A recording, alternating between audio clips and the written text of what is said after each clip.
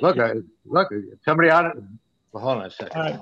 Hello, everyone, and welcome to the Obligations of Memory podcast for the Jewish Culture and Holocaust Remembrance Group on Facebook and YouTube.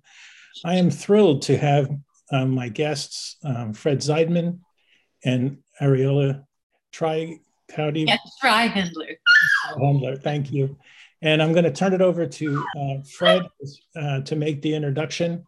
That's my dog. Okay, no worries. Go ahead, Fred.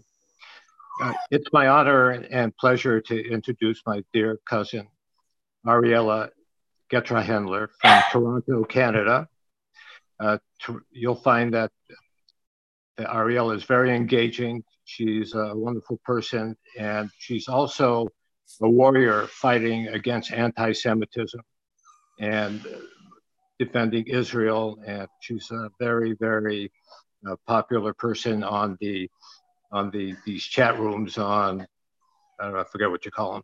But anyway, Ariella and my mother are from the same city. They live not far away, and they're first cousins. And they reconnected after being liberated at their own camps. So without further ado, I'd like to turn it over to my dear cousin Ariella and take it away. Okay, and so Ariella, it's a pleasure to have you. And as a second gen, three of us are second gens. I'd like to first ask you a little bit if you can tell us about your parents, whether they're both survivors, a little bit about their pre-war lives, and then where were they in the camps? And then we'll take it beyond that to how they got out of the darkness of the Holocaust into the many phases of light. So sure, please go ahead. I would love to do that. Thank you, especially to honor my parents who died relatively young, I have to say. Both of my parents are survivors, though my father wasn't in camps. He escaped. But I'll start with my mother. She lived at the same town that Fred's family lived in, Dąbrowa-Górnicza, and they probably lived in the same neighborhood. And my father lived in a very small town adjacent to Dąbrowa-Górnicza. It was called Zagórze, and they didn't know each other, but my mother knew her, my father's brother, my uncle. And this area was very close to Auschwitz, and that plays a role in the story. And that's why I'm saying that. It's only about a 20 to 30 minute drive from their town, from Dąbrowa to Auschwitz. So my mother was 19 years old when the Nazis came to Poland and to their town, and they were in a ghetto. And I have to tell you, I don't know very much about it. They didn't talk very much about it. And as I grew up, as I was growing up, I used to think that I did know about it. I didn't realize in my naivety and my immaturity how little I did know. And I realized when I got older that they just kept repeating the same few stories over and over again. So I know that, as I said, she was 19. Her mother was young, and her father was a little older. Her father had been injured. He had been beaten up by some anti-Semitic Polish people and had a permanently injured leg as a result. And so my mother was first taken to the camps. She was asked to go to a Durchgangsplatz. They brought them in. They had an edict saying all these women, all these people, certain ages, certain gender, have to meet in a certain spot in town. And then they were shipped off to a Durchgangsplatz, which is like the place where they go to before they're shipped to the camps. So she went to the Durchgangsplatz in Sosnowiec, and it was a girls' school. And there, I should go back, she had two brothers. My mother was the oldest, and she had a middle brother was Maniek, who survived the Holocaust, and the younger brother, who I'm named after, he didn't survive. But so she went to the Durchgangsplatz, and in Sosnovich, and it was a school. It was a secretarial school for Jewish girls, and she was there for 3 days. And she did tell me that her mother tried to go there. She did go there and try to see her, and of course was denied. She couldn't go see her. But in my imagination or faulty memory now, my mother, or I pictured that my mother saw her out the window or saw her down the stairs, and that was the last time that she did see her mother. And because my mother was then sent to Getrajhendler, was the first camp she went to, which later on became a satellite of Auschwitz, and it was later on became known as Auschwitz 5, I believe. And when she was there, they didn't tattoo yet. And her brother, her middle brother, Maniek, he ended up going there. What year are we talking about, do you know? 1942. Okay. 1942. And he ended up going there. And one story I know was that she stole potatoes to help feed her friends and her brother. And she was caught. And she was punished by having to kneel on stones for 24 hours, like for a full day. She had to kneel on the stones. And another story I heard, I'm not sure if this was at this camp, because she was shipped to one called Oberallstadt, and this was in Czechoslovakia. I don't know what year, and I don't know for how long. And those were the only two that she told me about. It wasn't until after she died that I learned that she was at a third camp called Peterswaldau. And that was in Germany, in the interior of Germany. And I imagine that she never told me about that one because it must have been like horrendous. So I'm going to take you beyond the camp experience. So how did your parents move? Did they move into a DP camp? Where? And Yes. how they eventually made their way to Canada? And was it Toronto originally, or they? No, they started in Israel. They went to a DP camp in Germany, and in Straubing, and they went to Israel in 1949. They made their way across to Israel, and they lived there for 11 years. My sister was born there, and I was born there. And after 11 years, in 1960, we all came to Canada. Why did you leave Israel? Several reasons. My mother's brother, the middle brother who survived, he was living here at the time, and she wanted to be close to him. And my father had a hard time with warm weather, and also he was concerned about the army, didn't want my sister and I to go to the army. So those were the three reasons. How old were you when you came to Canada? I was less than 5. I was about 4.5, very young. Consequently, I forgot my Hebrew, but I picked up Yiddish and English. It's very interesting because my parents came from Israel in 1954, pregnant with my sister, to the United States. One of the reasons, they actually gave 2 reasons why they didn't want to stay in Israel. Primarily, they didn't want to bring us also up in a war situation or a threat of war.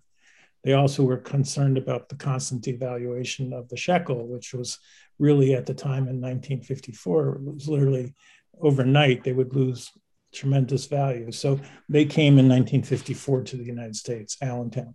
But go ahead. So they came directly to Toronto? They did. Yeah, they came directly to Toronto. You grew up in Toronto. So tell us a little bit about your life growing up with your parents. Warm relationship? Were they? Go ahead. Their relationship was a little rocky. My parents have to be honest, but I was very close to them. They were very loving, very kind. My father wasn't religious. My mother was. It was interesting. My father was like a communist, but a socialist, I guess. And they were just the greatest parents. They were just really nice. And unfortunately, they were struggled economically and had to work. They both had to work. And it was just very. Are you the oldest? Or I'm the youngest. My sister is 5 years older than me. Okay, so are you close? Are you close sisters? We were very close. Still are, or? My sister unfortunately died about 3 months ago. Oh, I'm so sorry to hear that. Didn't know. So tell us a little bit about what your parents' occupations were. You said they had to work. What were they doing? Yeah, well, my father was a house painter. He had been injured in the war, and he had been a student prior to while he was in Poland, but he became very disheartened after the war. Anyway, he became a painter, house painter. And my mother she worked in bakeries, mostly in Jewish bakeries. And my father had an injured back. He had lost his kidney in a mine blew up during the war, and he lost his kidney and part of his finger. And he had back issues, so he couldn't paint after a while. And they bought a variety store, and they worked in the variety store for about 15 years. A good friend here in San Diego, whose parents were survivors from Bergen-Belsen, and they had a candy store in Brooklyn. Hey, yeah, a lot of Jewish people did at that time. He actually wrote a book about his parents called From Bergen-Belsen to Brooklyn. Oh, wow. So it's a really interesting, as I meet all of my friends, the stories all kind of come together in some way or some thread. So tell us about you. You grew up. What were you? You're a teacher, so obviously you went to the university. Which university in Canada did you go to? Yeah, I went to York University for my BA, and I went to U of T for my B.Ed. And I was a musician, singer, so I became a music teacher for the Toronto board. And I loved that. It wasn't my intention when I first became a teacher. Sorry, that's my dog in the background, my cat up there, and my husband coming to get the dog. So they're jealous that you're talking to me. So I understand. So I'm an animal lover too, and I became a teacher, and I was going to go into regular class, but I had a lot of music experience, so I was offered a job as a music teacher. And that was my spot. That was where I fit in. I absolutely loved it. I added drama and dance to my repertoire. And what kind of music do you enjoy? Do you sing? Do you play an instrument? I sing and I play the guitar.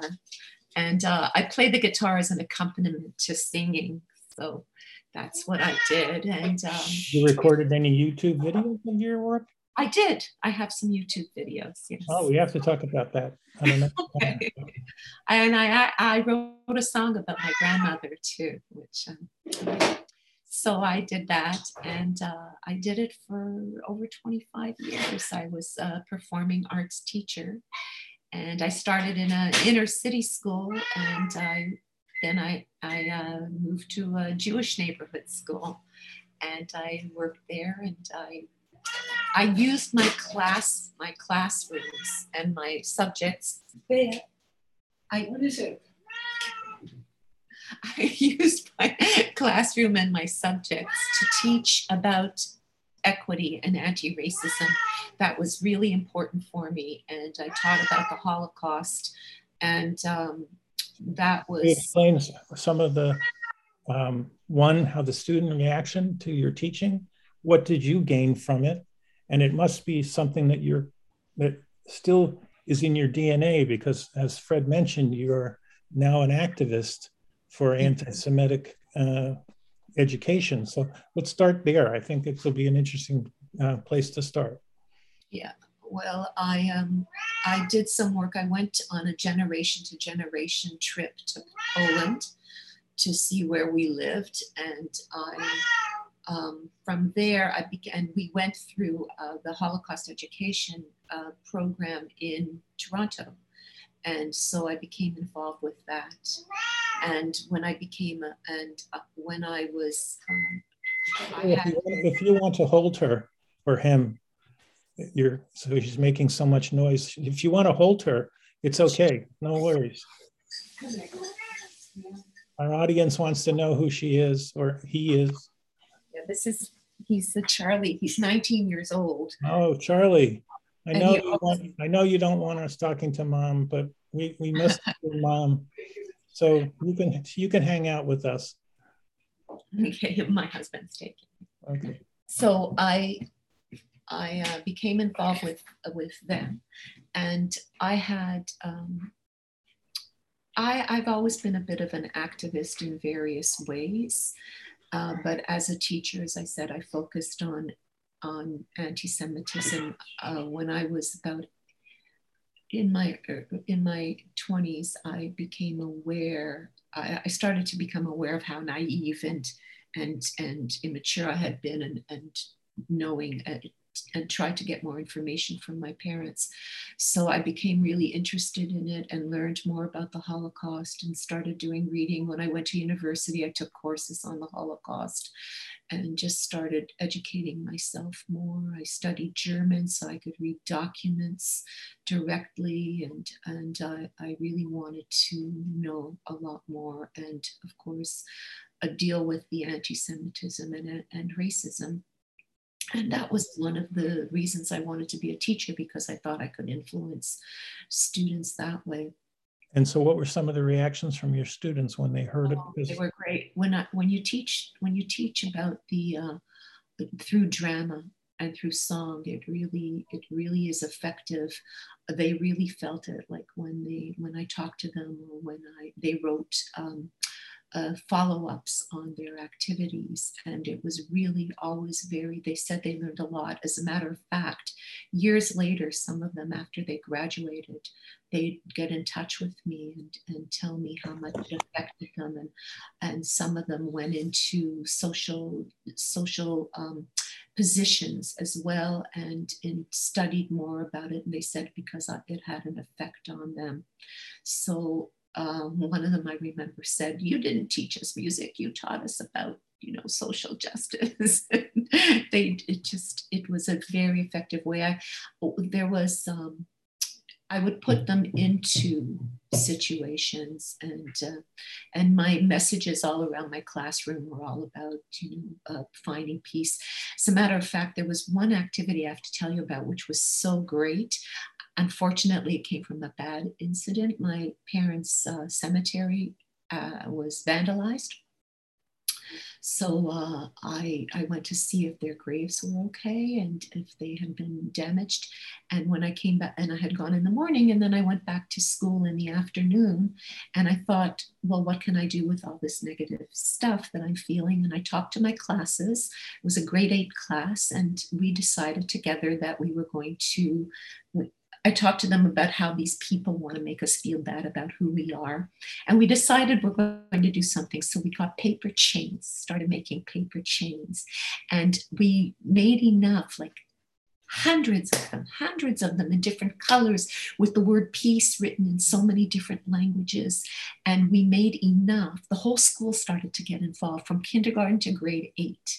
And it took a couple of months to get this done and to get all the school involved. And luckily I had 2 classrooms which were adjoining. So one classroom was filled from floor to ceiling with paper chains that were connected. And then on one day, the whole school went outside it was 2 buildings, around 2 buildings outside. And we started to pass the paper chains out the window. And we said we need to show the outside world that we're not going to let them make us feel bad about who we are. That was a wonderful activity and very memorable. What a beautiful story. So tell us a little bit, before we end, tell us a little bit about what you're doing now as an advocate. Obviously you're experiencing all over the world a gross, I'll take a step back and give you a little story. I do programming for the group. I have outreach to survivors from all over the world. I have 50 survivors who are now on my contact database, and we get sometimes up to 12 survivors into one of my monthly programs that we do live on Zoom. And we had a program, and it was about anti-Semitism, and 5 survivors were with us. And and my parents never spoke to us at all about any of their Holocaust at all. It was verboten to speak about my parents. It was off limits. And so I know nothing about the Holocaust other than what I've been researching of late. And so I asked the 5 survivors what they thought about the topic and whether, what they felt about the growth of global anti-Semitism. And each survivor said they were deathly scared, and they never thought that the Holocaust could occur again in their lifetime. And these are all people in their 80s and 90s. And it was such a momentous shift in my life, because in the group, I always took a position that I really shouldn't bring in my point of view, because I'm just the moderator of the group. And I really overnight immediately switched, because I felt if my parents were still here, they would maybe say the same things that these 5 survivors would say. And I started to immediately, aggressively inside the group, and we now have 3,200 worldwide members, to state the position of hate is not right, and where I feel that hate could be coming from in the United States. And so it's interesting the reaction of the members that I have, because I have such a wide basis of diversity and that's going on in this membership. And it's interesting to see how the membership reacts to some of my posts. So we know what's going on here in the United States, but we certainly are not really connected to what's going on in Toronto or in Canada. So maybe you can give us a little bit of a background on the environment of anti-Semitism in Canada and what you're thinking about doing about it. Yeah, it's actually very bad here, and it mirrors what's going on in the States, actually.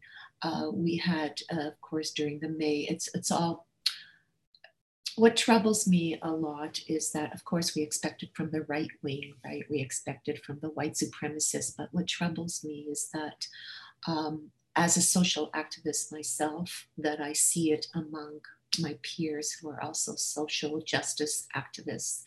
And that's very troubling. And that's where my activism is really focused on that. And beyond teaching about the Holocaust, it comes from anti-Zionism, like the excuse, using Israel as the excuse. As Rabbi Jonathan Sachs says, it's the evolution of Zion, of anti-Semitism, right? When you use the term your social justice peers, are your peers Jewish, or no? In general, how do you define social justice peers?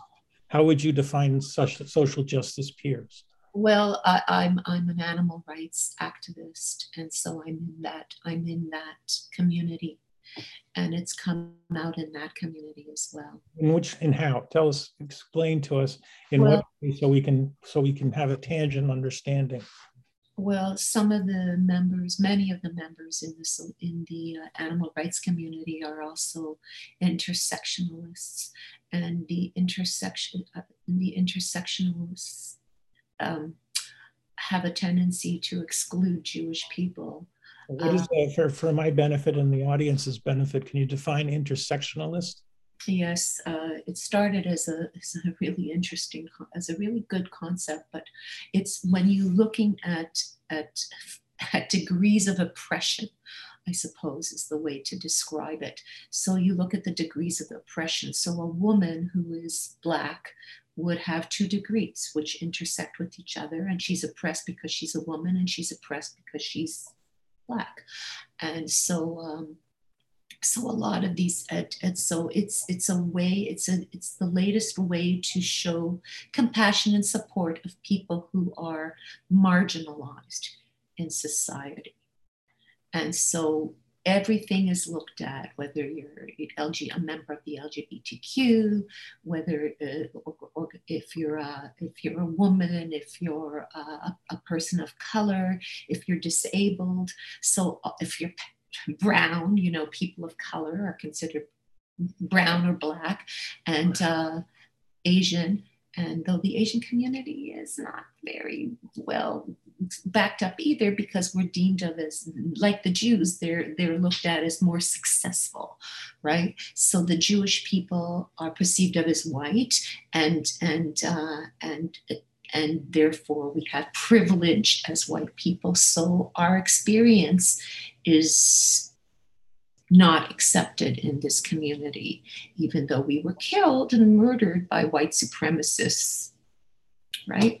So we're left out, and we're actually, and when it comes to Israel, we are perceived of as the white people oppressing the brown people in Israel. So this is, of course, false, but that's what's happening. And so when I go on social media, and I go on the animal rights social media platforms, I see messages and reposts of things that are anti-Israel, right? It's all blame, blame, blame. And I used to argue, spend hours with people that I thought were friends. And I would spend time talking to them and trying to show them both sides. And I'm saying, I'm pro-peace, but what you're doing is not pro-peace. What you're doing is stirring up hatred towards the Jewish people. Right? And then there's the whole denial, no, criticism of Israel isn't anti-Semitic, and this whole, and they're telling Jewish people, they're telling us what anti-Semitism is, and they're telling us that what we're feeling is wrong. It's like, and you never do that when somebody's oppressed, and they're telling you that this is hurtful. You listen to them, you validate their feelings. That's the first thing I learned when I took anti-racist courses, right? You validate people's feelings. You don't tell somebody how they feel.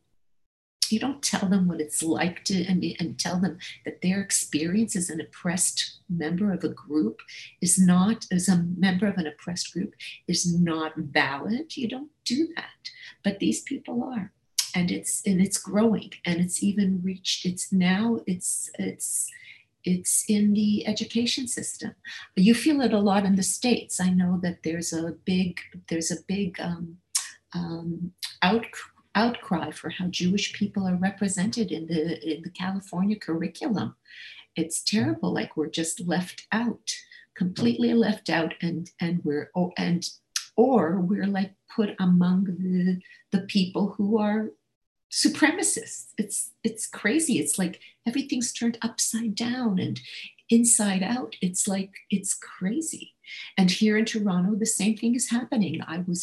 We have students here, the right wing students, who are now twice. There was a situation where kids in a classroom to their teacher put up the Nazi Heil Hitler thing. That happened twice. We have students in high school who walked out of their school, just happened on Nakba Day, and in September they walked out of school and put up signs, pro-Palestinian, wearing keffiyehs, put up big banners saying, Palestine will be free from the river to the sea. And there was a huge letter now, it just happened this weekend, I just found out about it, where students are asking the board, one of their boards in Ottawa, this is close to Ottawa, the capital of Canada, and they're asking that they want Palestine to be recognized. They want to know, they want to hear, those words that are attached to anti-Israel narrative, like we're a colonial state, we practice apartheid, right, and we're white, and all this, and they want their voices to be heard, and their voices condemn Israel. And this is happening in the board, and the board is not doing anything. They're allowing these things to happen. And it's scary. It is scary.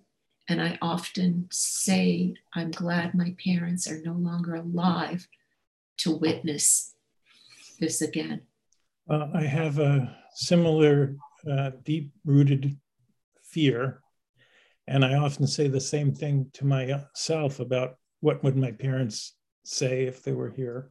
So I think what you're articulating is no different than what Fred is thinking and every other second generational person who is living through this period of time, which is one has to scratch their head. But before I leave you, I have to ask this question. Maybe there's a nice story about the high that you have around your neck, and maybe you can tell us that story. Well, it's my sister gave it to me.